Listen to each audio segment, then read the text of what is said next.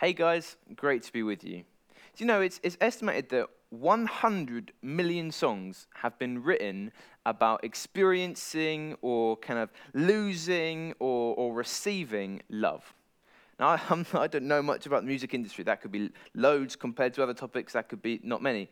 But it's quite a lot, right? There's a lot of songs that have been written that we could probably think of now about love.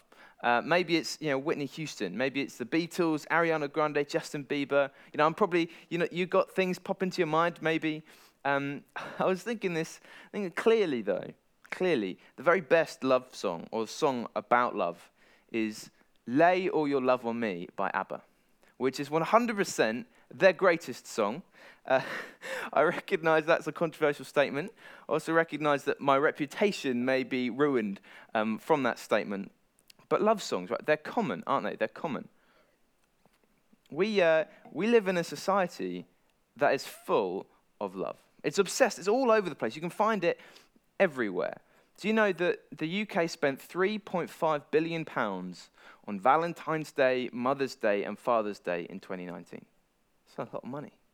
And on Instagram, there were 14 billion uses of the love heart red emoji in 2018 on comment sections alone.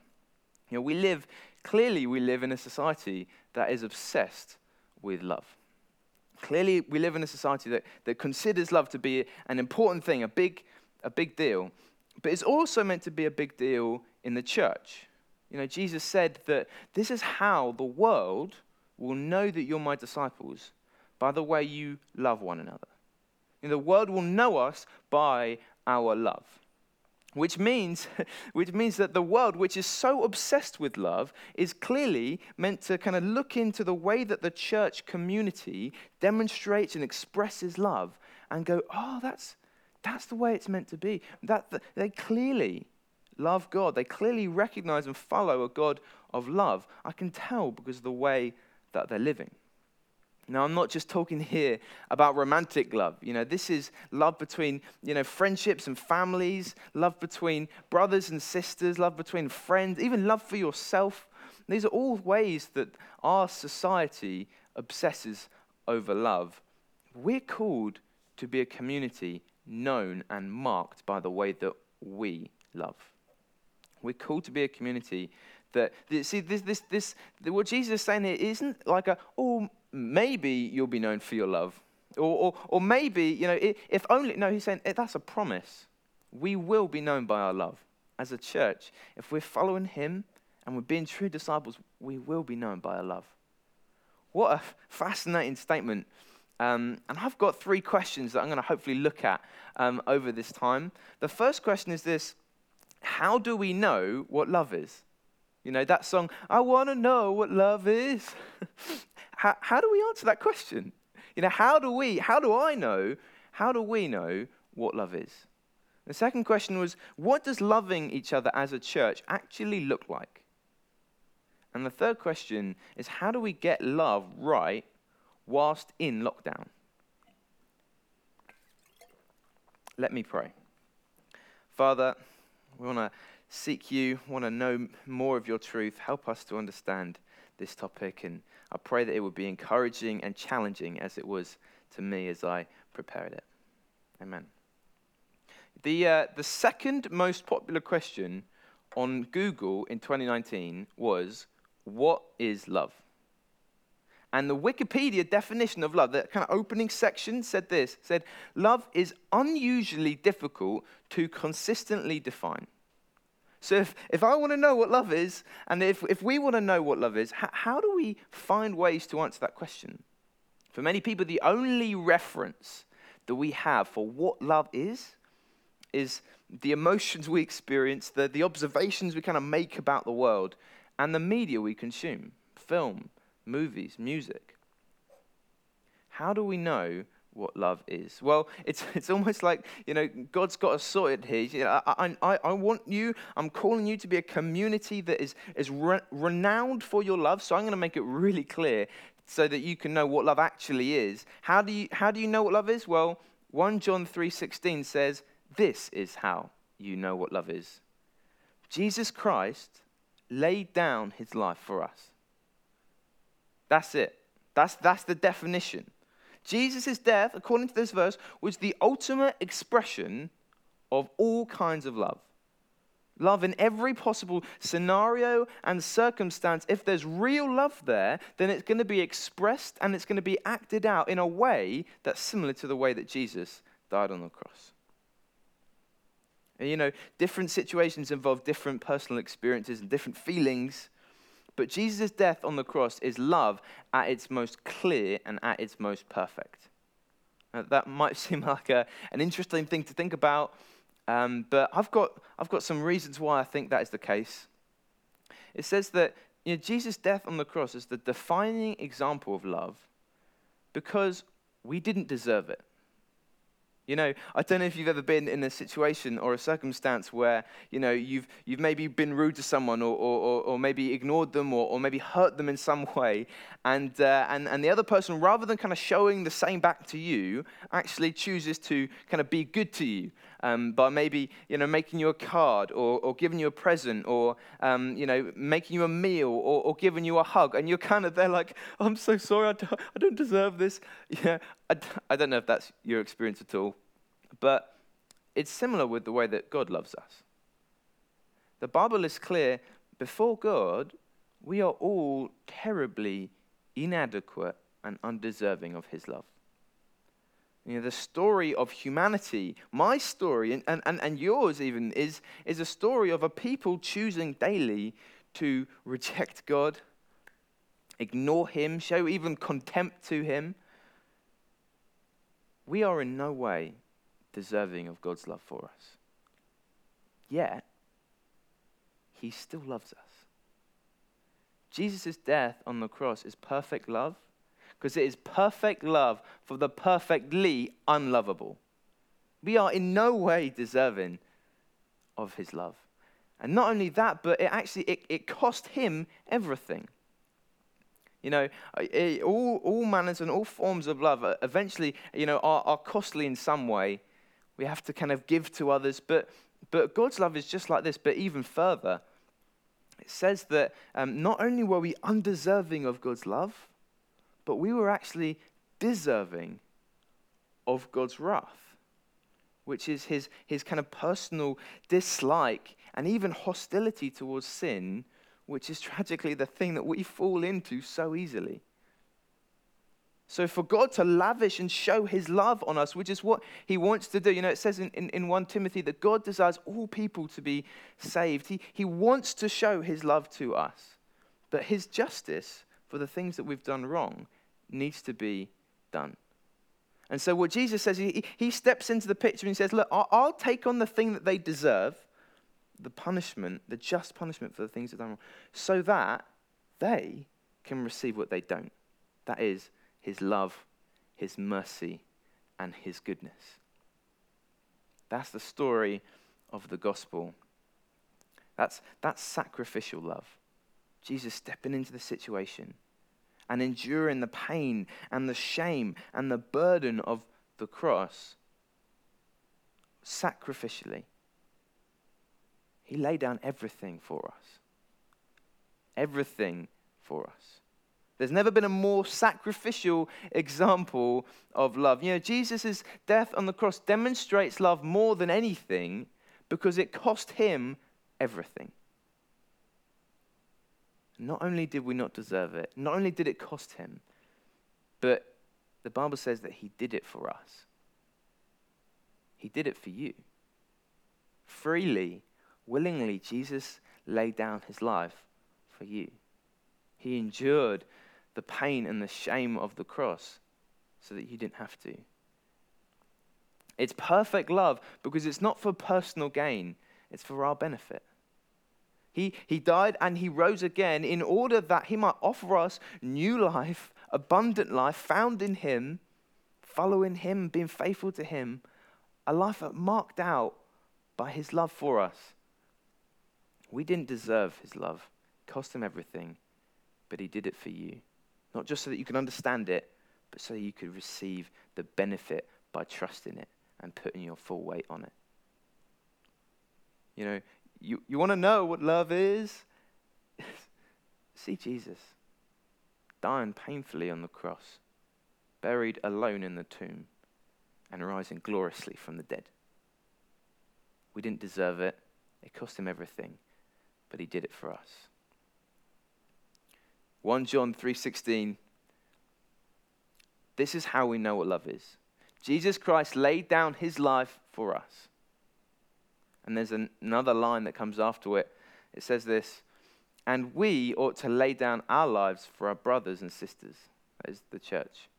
See, my second question I asked is, what does loving each other as a church actually look like? Well, it looks like the way that Jesus loved. It means loving those who don't deserve it.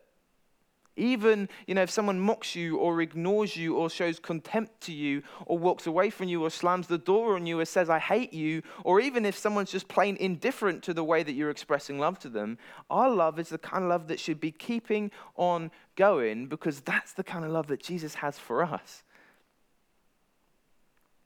Loving those who don't deserve it. And it means loving even when it's costly, even when it hurts. Even when you lose sleep over it. Even when you're pouring money into it. You've got less spending cash, Loving others in this way is costly. That's actually why Jesus describes the Christian life like carrying a cross. Because our life is supposed to be about sacrificially loving others the same way that he did when he carried our cross. Not only does it mean, loving others when it's costly, it also means actually doing it for the other person and not for us. Sometimes it's kind of like, well, I'll invite them round because I want to kind of hopefully get to know them and they'll hopefully invite me round and then I'll be a part of that social scene and I want to see them and No, it means loving others and inviting them round regardless or if they even have a table to invite you back round to.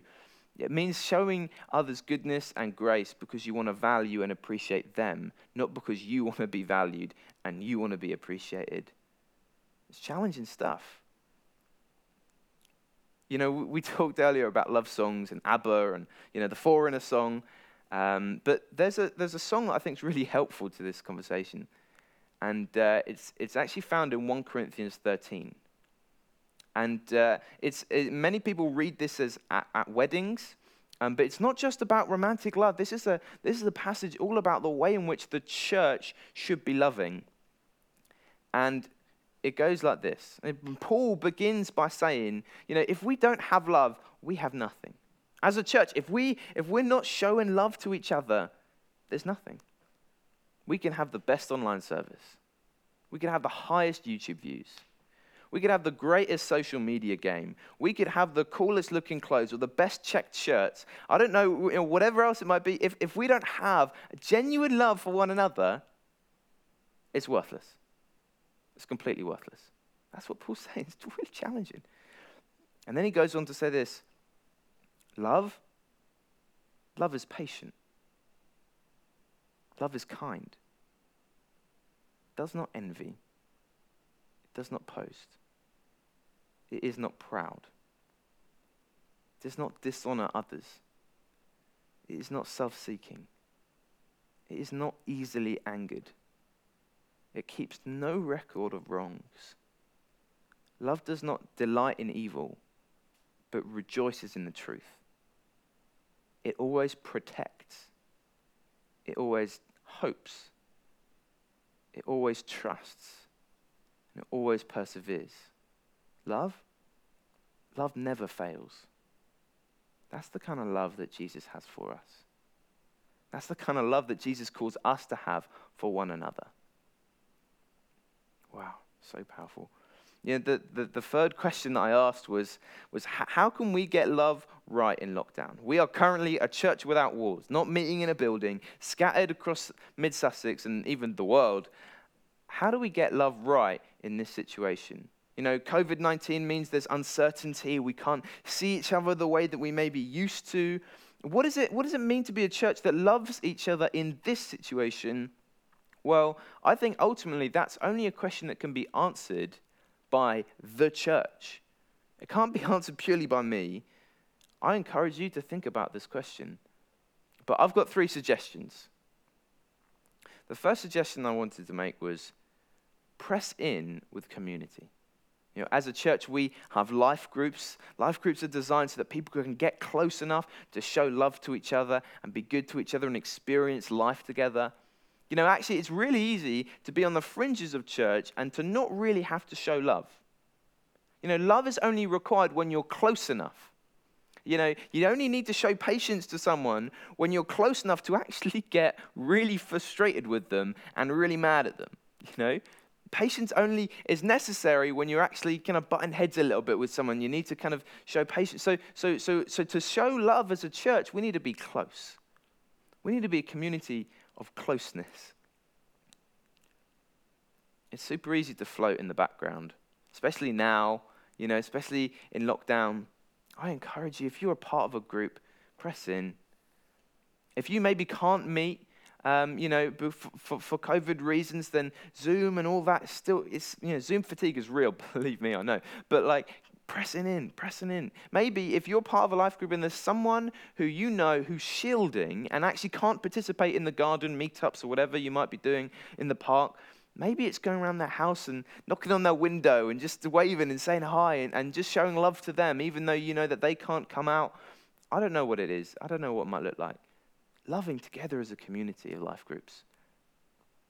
The second thing is loving our wider society, loving Mid-Sussex. We're called to be a church that loves each other in such a way that actually blesses, as Jesus said, blesses the world around us. I encourage you, how can you serve Mid-Sussex? We have ministries here at King's, Hope into Action, and their advice and Cars Ministry. These are ways that we're trying to serve the community. Don't just assume that you're not needed. Don't assume that. Press in. See what's going on. Contact our office. Say, is there anything I can do to help?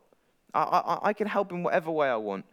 In whatever way you want. The 1 John 3:16 passage actually has kind of another line, which takes it even more challenging because it applies it. It says, if anyone has material possessions and sees a brother or sister in need but has no pity on them, how can the love of God be in that person? That's a provocative challenge to consider what we have. For them, he's talking about material possessions, but for you, it might be time, time to pray, time to serve, and maybe money, time to, money to give, or I don't know, whatever it might be, but consider what we have and how we can use it to love those who are in need. The final thing is maybe just the simplest. Open your phone, not right now. Open your phone, scroll through your contacts. Who can you call or message that might be needing love? Who is it that maybe you used to talk to, but their negativity kind of brought you down, so you no longer message them, because you don't want to. How do you show love to that person? Not for your benefit, but for theirs. I had a similar thought at the start of lockdown. I reached out to someone. I don't know exactly all that they struggle with, but I messaged them, and I'm able to listen, and I'm able to love. That's all it requires. I recommend you do the same. Find people that you can show love to. We didn't deserve the love of God. It cost him everything, but he did it for us. Can you imagine a community that did the same, that loved the way that Jesus did? Jesus can. That's what he's saying in that passage right at the top. They will know you by your love. It's a promise, which means that it's achievable. The King's Church Mid-Sussex can get love right so well that Mid-Sussex, ordinary people in Burgess Hill, Haywards Heath, Hassocks, Ditchling, can look in and go, wow, they love God. I can tell because of their actions. I can tell because of their community. It's possible. It's possible. Now we are going to sing, we're going to worship, praise God for the love that he's given us. I'm going to pop back up at the end, so don't close the laptop on me, don't put the phone away. I'm going to come back. But I just wanted to say, if you were kind of listening about God's love and you thought, oh, that's interesting, I want to know more about that, check Alpha out. Alpha is our way of kind of explaining and looking at and having conversations about the deeper parts of life and what faith looks like and who God is. I encourage you to check that out. But yeah, like I said, we're going to sing. I actually asked Dan if we could sing ABBA, but he said no, unfortunately, which is a bit of a shame. Obviously, I didn't actually, but I'm gonna pray and then let's worship. Father God, your love for us is magnificent. It's overwhelming.